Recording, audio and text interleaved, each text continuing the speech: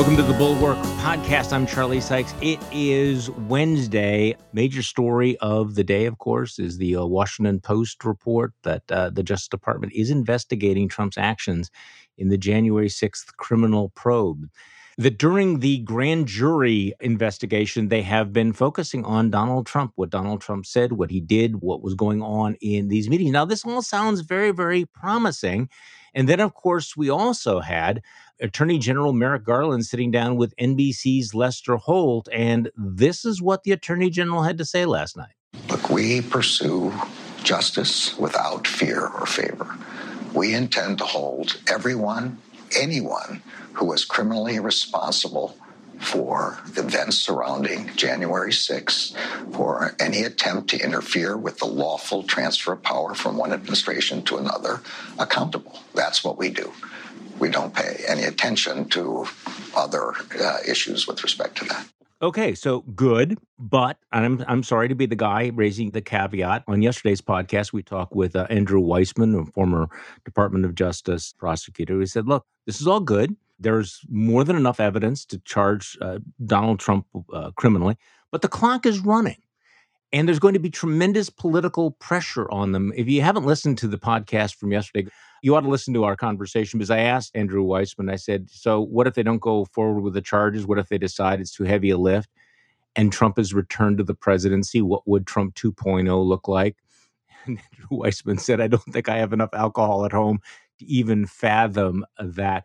But we're getting more and more glimpses, again, of what Trump's ideas are for Trump 2.0. Now, there's been a lot of attention to the fact that the former disgraced president returned to the scene of the crime, came back to D.C.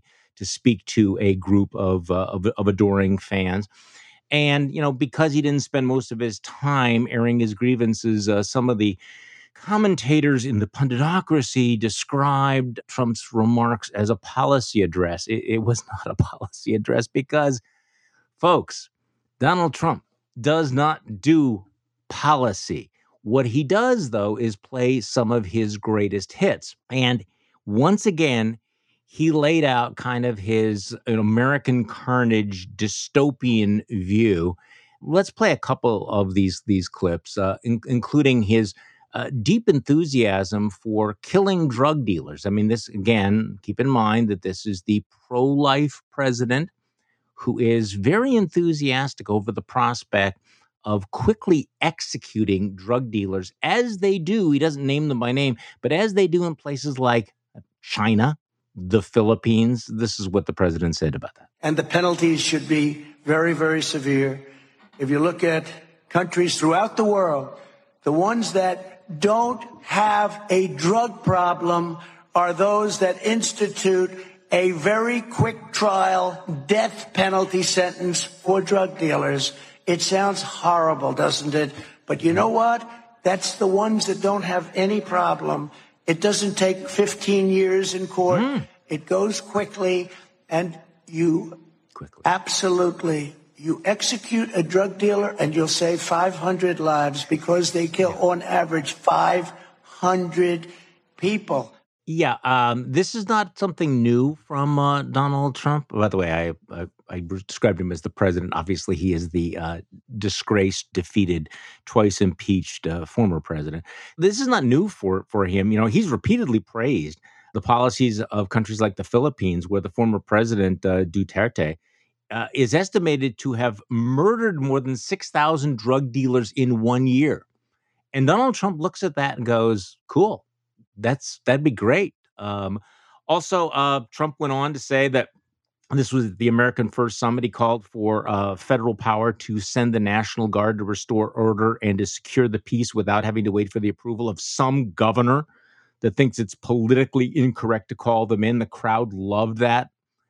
This is the leader of the Party of States' Rights, basically saying, I want to be able to send these troops into these cities without worrying about what the local governor has to say. He also got big applause when he mocked, pretended to be a transgender weightlifter after a bit about not wanting transgendered athletes in women's sports. And so, there he is, with his little hands, trying to show what it would be like to, lift weights course, Donald Trump, I don't think has ever lifted anything heavier than money. And then, and this has gotten a lot of attention, his one big policy was to call for massive tent cities. This is hard to not sound like it's a parody, that he is, besides the summary execution of drug dealers, he is proposing these massive internment camps for the homeless outside of cities. And clearly he wants to sound like he's given a great deal of thought to this policy to deal with the scourge of homelessness. Let's play that. And then you look at the tents and the homeless, and you say, what's happening to this great bastion? Perhaps some people will not like hearing this, but the only way you're going to remove the hundreds of thousands of people, and maybe throughout our nation, millions of people we're talking about, and help make our cities clean, safe, and beautiful again, is to open up large parcels of inexpensive land in the outer reaches of the cities, bring medical professionals, including doctors, psychiatrists, psychologists, drug rehab specialists, build permanent bathrooms and other facilities, make them good, make them hard, but build them fast, and create thousands and thousands of high-quality tents, which can be done in one day. And you have to move people out. Now, some people say, oh, that's so horrible. No, what's horrible is what's happening now. Because now they're in tents, but most of them aren't even tents that function. So he didn't explain how he would get these people out, what the removal process would be, whether it would be voluntary, whether it would be involuntary. He also didn't explain how this would necessarily, quote unquote, solve the problem other than to round up millions of people and presumably with some sort of compulsion, forcibly have them sent to these camps, which would have permanent bathrooms, but obviously temporary tents. So I guess, this is where it's like, what exactly is the policy here other than more Trumpy, more sort of Trumpy, irritable gestures? And look, really, what says American greatness more than massive internment camps for homeless people, executions of drug dealers, border walls, federal troops in the city's coups, and the mockery of sexual minorities. Am I right? And of course, the crowd was eating it up and is anxious to put Donald Trump back in the White House. Well, on the same theme, this is taking place, of course, in the midst of these January 6th hearings, which are not done yet. I thought it was interesting watching all the Republican politicians trooping to be the opening acts for Trump's appearance yesterday. You would never know from Kevin McCarthy's appearance or his comments that the nation is learning about what Donald Trump did and did not do surrounding the criminal conspiracy to overthrow the presidential election. But on today's show, we're going to look at the January 6th hearings, and we're going to look at it through the lens of the January 6th hearings as compelling reality TV shows, which again looks at it through the lens that Donald Trump might look at those hearings. I'm really looking forward to talking with today's guest. James Poniewozik wrote one of the definitive books early on in the Trump administration, Audience of One, Donald Trump Television, and the Fracturing of America. James, welcome back on the podcast. Oh, thanks for having me, Charlie. James is the chief television critic for the New York Times. And I remember you and I talked about your book at the time, which I thought was one of the most insightful takes about the media landscape and the way that Donald Trump is really a creature of it, and also I hate to say the word master practitioner, but you really can't understand Donald Trump without seeing him through the lens of a political culture that is shaped and often dominated by television. Absolutely. I mean, he was a media celebrity before he was a politician. He was really a media celebrity before he was a businessman. And, you don't get that big without being good at using the media in some way. So, last night I was on one of the cable shows and was asked about the whether or not there was a shift in the conservative media coverage of Donald Trump in the wake of the January 6th hearings, and of course, the Exhibit A and B.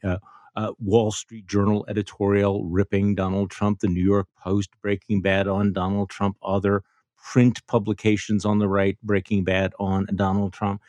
And I guess my main caveat was it's one thing for right wing print publications to break bad on Donald Trump, but things are not really going to change until you see that trickle down into Fox News prime time and the other outlets that Donald Trump has weaponized so effectively over the years. Do you agree with that? I mean, how do you parse out what's going on right now? Rupert Murdoch's Wall Street Journal, Rupert Murdoch's New York Post, breaking seriously bad against Donald Trump.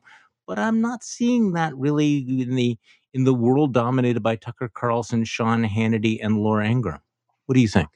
No, yeah, I'm pretty much with you on that. I mean, Fox News is still the front of the shop there. It's going to get attention from political pundits and other journalists if the New York Post editorial page turns on Trump.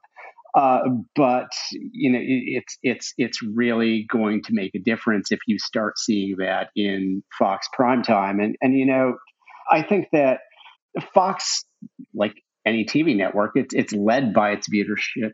It's led by its viewership as much as it leads its viewership. Mhm. And I think that there has just got to be this constant, as you saw when Fox changed toward Trump over the course of the 2016 primary, this kind of constant monitoring of the feedback loop to see kind of where the audience is on it now. I think if you look at Fox and its position toward kind of Republican politics right now, maybe you could argue that they've gone in much more on Ron DeSantis Mhm. over the past year. So maybe that is more of a bets hedging move, but it's going to be a much huger deal if somebody in Fox primetime, you know, casts a slightly negative light on Donald Trump, much less, suggests that Joe Biden won the 2020 election, than if the Wall Street Journal editorial board does.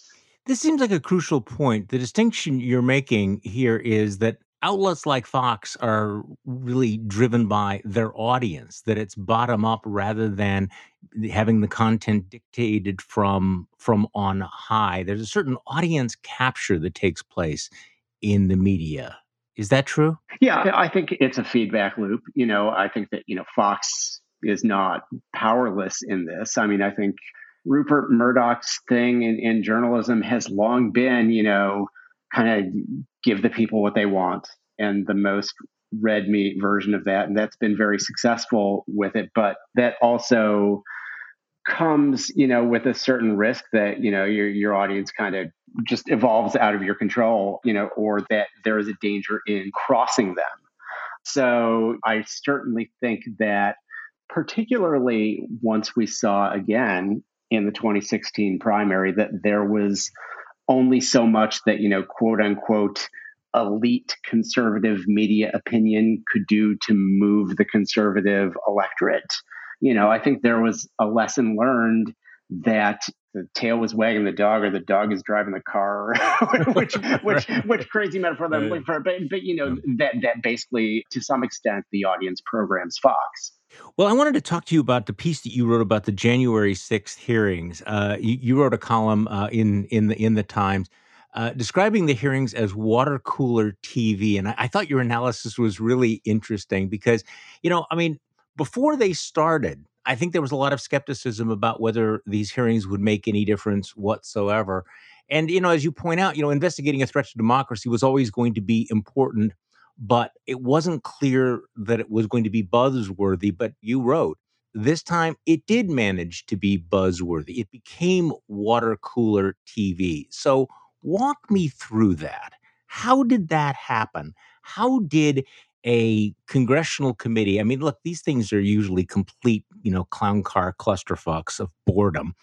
And yet they did manage to become compelling television. So walk me through how those January 6th committees became what you called water cooler TV. I mean, first of all, there was the decision up front that, yeah, this is a television event and we're going to make it as television. And a former president of ABC News with a lot of experience in producing nonfiction and documentary television was brought in to work on this and oversee it. And one of the first things that they decided is, yeah, we're gonna chuck the talk. Mhm. It's not going to be, 11 hours of going round robin around the committee and everybody takes 5 minutes to ask questions or grandstand. And, you watch somebody lean into a microphone and drink water for 5 hours or whatever. It's a medium. And, again, like, this does not need to mean, dumbing anything down or reducing your ambitions. But you were deciding that that you were realizing you're telling the story through a medium that tells its story largely through image, and so graphics are very important. Video clips are very important. You need to kind of craft a narrative that people can follow and pick up and get through and know where they are and know where they're going. And so structure was also very important. I found it very interesting that in a way, the committee had sort of some of the same challenges that somebody telling, a serial story in scripted or streaming TV or whatever does, right? Don't get the Mhm. audience lost. Right. If somebody has just dropped in or they haven't watched in a while, you got to give them a previously on, and here's what's coming up. And they were literally doing that sort of thing in the form of kind of recapping where we've been up to this point in some of the introductions, and giving people guideposts going forward to where they were going to be going in the rest of the sessions. I thought it was interesting the way you compared it to sort of the structure of TV miniseries, how they will, dive into the middle of things. They will create storylines. They will create characters. You have the surprise witnesses. It actually had that kind of rhythm. I mean, there were some missteps. There were some, I mean, it wasn't uniformly excellent. But, Yeah, as you point out, the odds were so strongly against this. I mean, maybe let's go back a little bit. People are jaded, they're exhausted. There's all kinds of studies showing that people are bailing out of the media. I mean, ratings for television are down. I mean, obviously, you have MAGA World, which is hermetically sealed off from having to confront any of these things. And yet, looking back on the 8 or 9 sessions, they succeeded in drawing an audience for public affairs television. They got other witnesses to come forward. You have some polls suggesting they might have moved a little bit of opinion on Trump, and it was watchable. yeah, So, in part, it was because they used the graphics, they used the clips, they used those 3D models of the executive dining room at the White House. I mean, was there any moment where you sat back and went, "Gosh, these guys really are getting how you construct a television narrative"? Was there some moment? yeah. I think it was when I started seeing the 3D models, I thought, "Okay, these guys, this is interesting. This is next level stuff." That was certainly a thing for me, which they used early on, and with Cassidy Hutchinson when she gave her testimony, you're seeing here's how far she is down the hall. It's like putting you in the room. Here's Mhm. how far. It's visually stating here's how close this person is to power, and I almost felt like, bear with me here Mhm. for this crazy analogy, but you watch Game of Thrones. Yeah. So every episode of Game of Thrones opens with these credits where there's a map of Westeros and you come Mhm. zooming in and there's a model of Winterfell and King's Landing. And it looks really cool, but it performs a function. Game of Thrones is this complex, sprawling narrative, and it is helping situate you in space in this complex story. So you have a sense of here's how far, this thing that's going on with this character is from that one. TV audiences often need that, and it was very interesting to see a congressional hearing use that. Another thing that jumped out at me just quickly was a couple quote unquote episodes back when they were describing the quote unquote unhinged meeting at the White Yeah. House between Donald Trump and his, bananas council trying to come up with ways to get the states to seize the machinery of the elections. And there was this 10-minute passage where they told the story almost entirely with video clips and just brief interjections from whichever representative was leading that part of the testimony. And it was like an oral history. And I really felt like I'm not watching a congressional panel. I'm watching like a really well produced true crime documentary on Netflix. This is how you tell that kind of story. And that was TV, and TV should be TV, or else it's not going to break through. Well, and as you also point out, casting is crucial to all of this. These witnesses weren't anti-Trumpers. They weren't never Trumpers. They were, some of them were, sympathetic outsiders like the, Capitol police officers. But you had supporting characters. Yeah. You had Bill Barr, calling Trump's conspiracy claims bullshit. Richard Donahue, who's been, was acting as Deputy Attorney General, was telling the story about telling Jeffrey Clark, "How about you go back to your office? We'll call you when there's an oil spill." Yeah, I mean, it was spicy, and there were interesting and compelling characters developed. Yeah. And the spiciness is important. That's, obviously people care about ideas, but people respond to incident and a great story and a voice.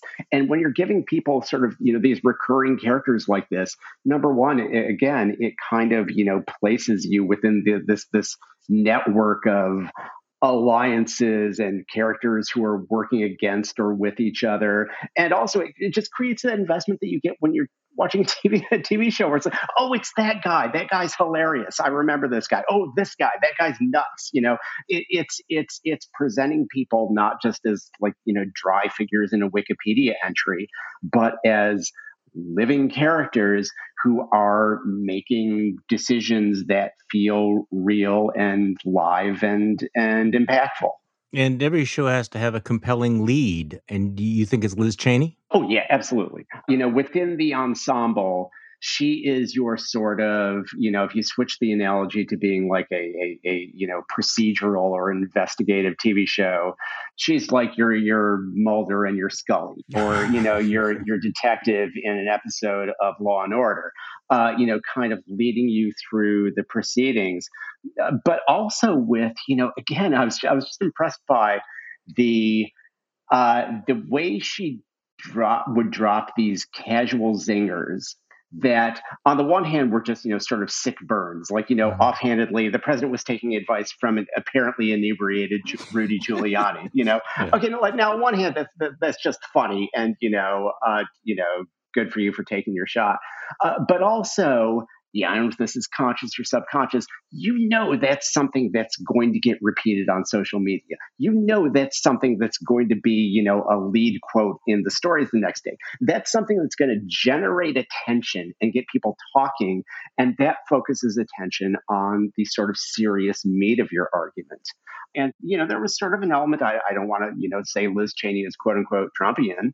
But, one thing we learned from Donald Trump is that, there is an element of showmanship to politics. And that in the modern media environment, drawing attention is a powerful thing. Well, speaking of showmanship, I think one of the more extraordinary episodes was last Thursday night when they kind of just threw it in. The running Josh Hawley meme, which they dropped in and then took a break. It felt like so social media could catch up so that somebody could put the Benny Hill theme underneath Josh Hawley. But I mean, that was also an example of we're going to throw this out here. It may not be strictly relevant to what we are doing, but this is going to create, this massive social media response. And I thought that was certainly an interesting decision on their part. It really felt like, okay, here's 10 minutes, go to work on it, Yeah, that's right. And the internet did. And there was just this sort of like, they didn't have to spotlight Josh Hawley, running through the hallway. But once you thought of it, how could you not do it?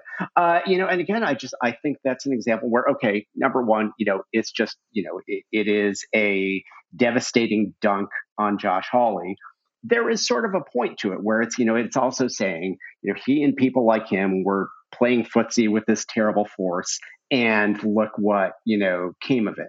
but also, it's again sort of an element where you're giving the audience kind of the popcorn element that's going to provoke an emotional reaction or a laugh or whatever, and that in turn helps underline or spread your more serious argument that look, this vast network of people tried to throw out an American election. So this was produced by James Goldston, former president of ABC News, and I thought it was interesting that you wrote that Goldston and the committee knew they had a thriller on their hands. I mean, you had conspiracy, backbiting, violence, even dark comedy, and they let it play like that on screen. And of course, the Josh Hawley being a pretty good example of that.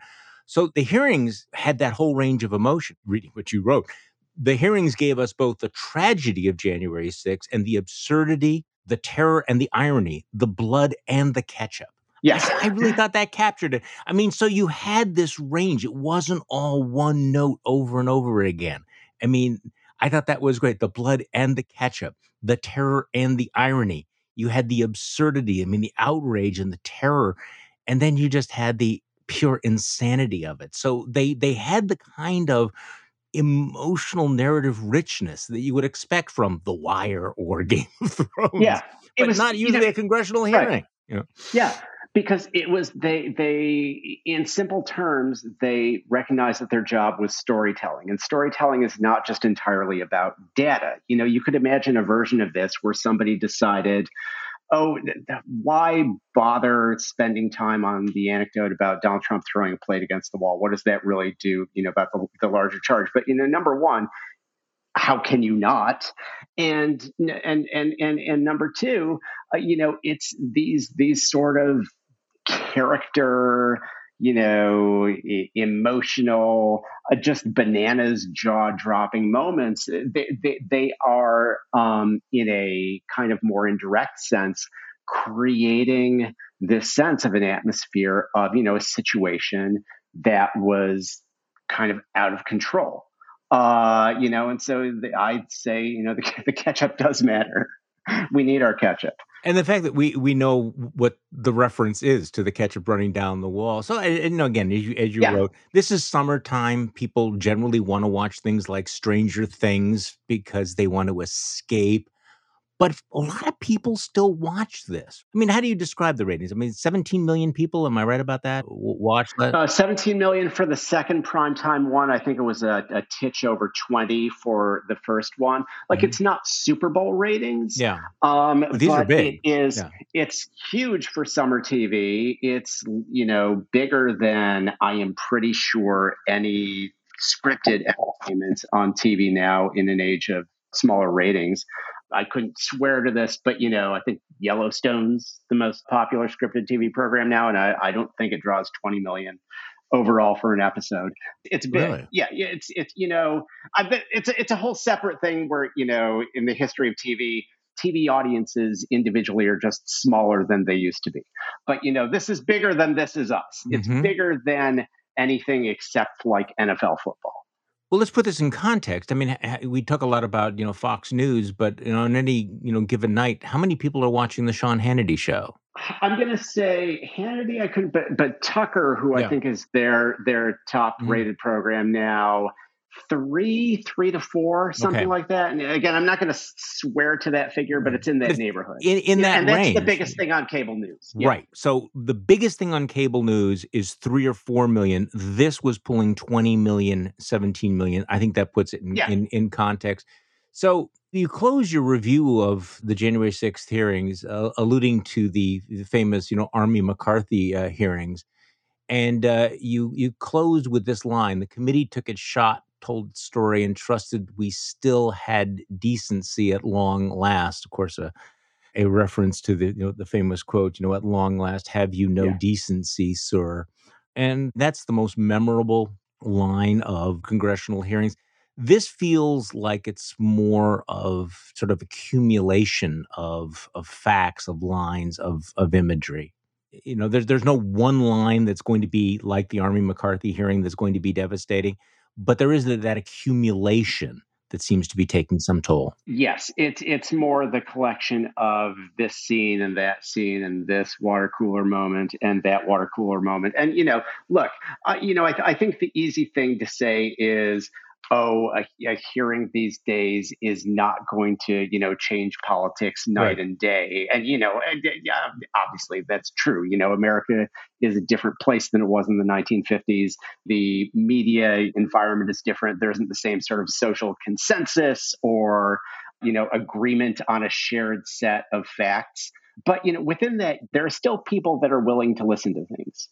There are still ways of getting people's attention in ways that matter. And just like a TV network or producer that's trying to create a risky, ambitious show, with something like this, it's easy to talk yourself out of it and say, this stuff never quote unquote moves the needle anymore. At some point, you've got to decide, listen, if I think this is important, I got to trust that there's an audience out there that's going to listen to it and care about it. And we tell them what the stakes are, and they're going to decide, the stakes, the idea of America still having free democratic elections, that's something I'm going to care about enough to listen, Okay. and that was really their first step, that they trusted the audience. So let's talk about how Donald Trump is seeing this. My sense is that even though there might be some people on the right who are trying to sneer and say this doesn't matter, that Donald Trump, who has lived his entire life, on television and watching television, that, well, tell me how he thinks about this, because I think he kind of gets the fact that this is a problem for him.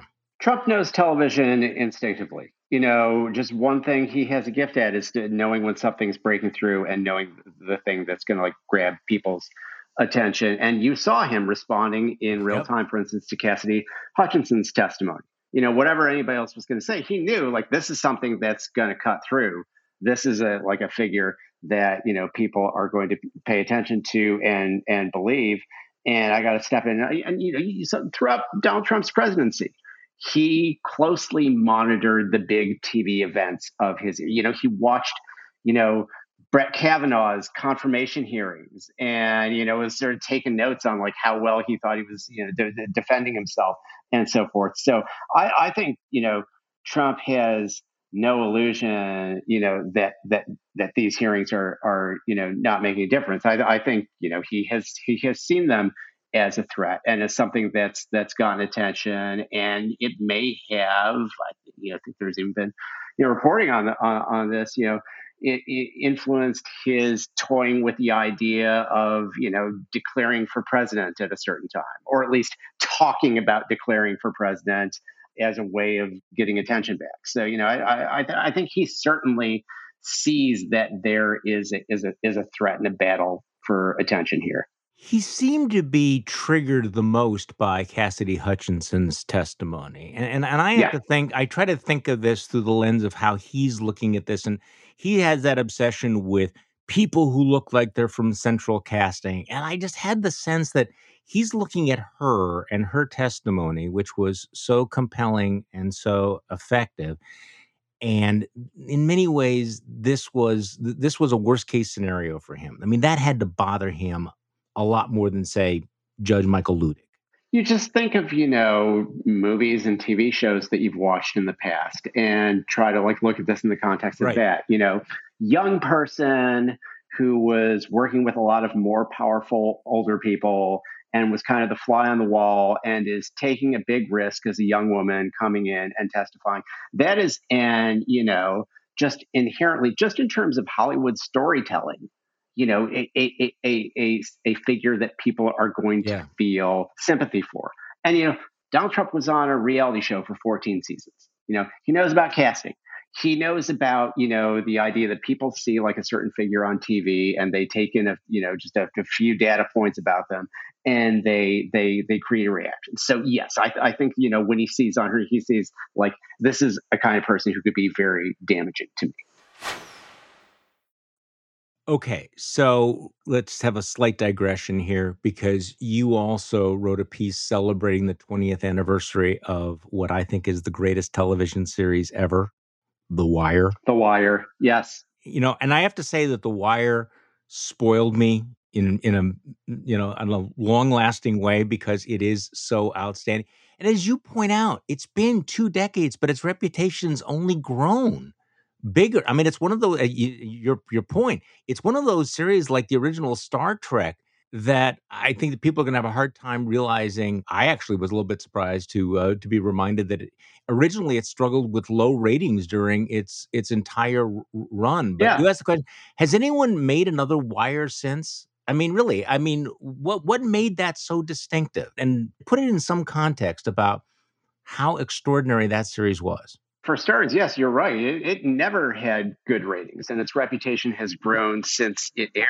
But, part of the thing was that it was doing something that was, difficult at the time, and it's been difficult to do since, which is to, create a cop show that wasn't just about, neatly solving, a case of the week, but is more in the matter of like a Balzac novel or something, trying to create this giant canvas of a society and a city and just show every part of what makes things run.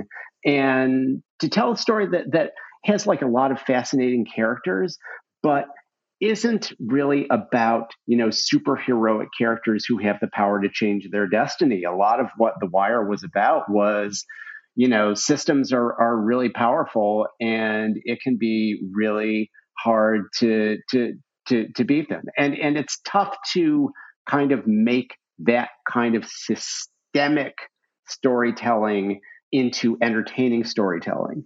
And the Wire pulled that off really well. Honestly, the handful of shows that I can think that have tried to do similar things since then have often been by people who were involved with The Wire. David Simon's Yeah. subsequent shows, Treme, The Deuce.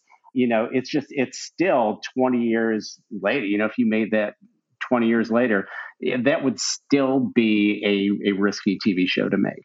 Well, I remember watching it and thinking, I have no idea what's going to happen. I have no idea. And also the complexity of it. I think that was also the fact that, as you described it, as realistic and meticulously messy.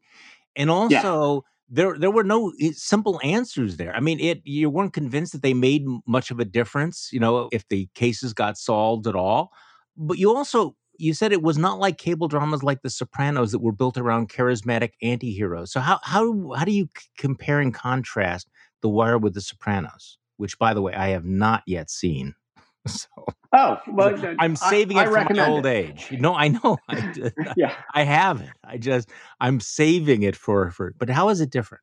A show like The Sopranos is sort of in the model of, it's focused on a compelling central character, Tony Soprano, who is in many way, the master of his destiny. He makes decisions and they affect the larger story. People, support him or they fight against him, but they're reacting to it. It's sort of, to like put it in social science terms, it's like the great man theory of history. The Yeah. idea that like, there's just this one person can have grand effects on his world. And yeah, the Wire was, it was an entertaining story of people doing things, cops performing these painstaking investigations and the wars within drug gangs and political maneuverings at City Hall. There was a lot of exciting action going on, but it was really a story about futility ultimately. A lot of it was, the first season is kind of about, we put in, all these hours in this intense investigation to take down a drug kingpin, and here we go, and we did it, and the drugs are still getting sold. And it was just like you were just sweeping back a wave on the beach with a broom. And that's just a big difference. Yeah. Well, and also, as you point out, it's not really a cop show. I mean, Yeah. it opened the door that other cop shows didn't enter. I mean, labor, education, media criticism, and each one of the episodes was. Remember when the one scene when the new mayor is sitting around there talking about fixing the schools, and I think it lasts about 30 seconds. Somebody says, "No, we can't do anything about it. I mean, we don't want to go into those depths," and that's it. There's just Hmm. that's it. They just decide they're not going to do anything about the schools. Or when Omar is killed. And they're sitting around the newsroom, and the news story comes up, and what I think it gets cut, right? It's like one Yeah. paragraph, and he doesn't even make the newspaper. I actually thought that was one of the most realistic portrayals of a newsroom that I have ever seen. Yeah, I agree, and kind of makes the point that this vast story that you have been just deeply invested in for 5 seasons is just a ripple Yeah. in the larger world. That was that was really kind of understatedly devastating. James Poniewozik, thank you so much for coming back on the podcast. I appreciate it. The book is Audience of One: Trump Television and the Fracturing of America, which has aged very well. I think it has stood up to the test of the last few years very, very well. And of course, you can read James's work in the New York Times. Your piece on the January 6th hearings is Water Cooler TV, I think is a must read. Thanks for coming back on the podcast. Oh, thanks so much, Charlie. I had a lot of fun. The Bulwark Podcast is produced by Katie Cooper with audio production by Jonathan Siri. I'm Charlie Sykes. Thank you for listening to today's Bulwark Podcast, and we'll be back tomorrow. We'll do this all over again.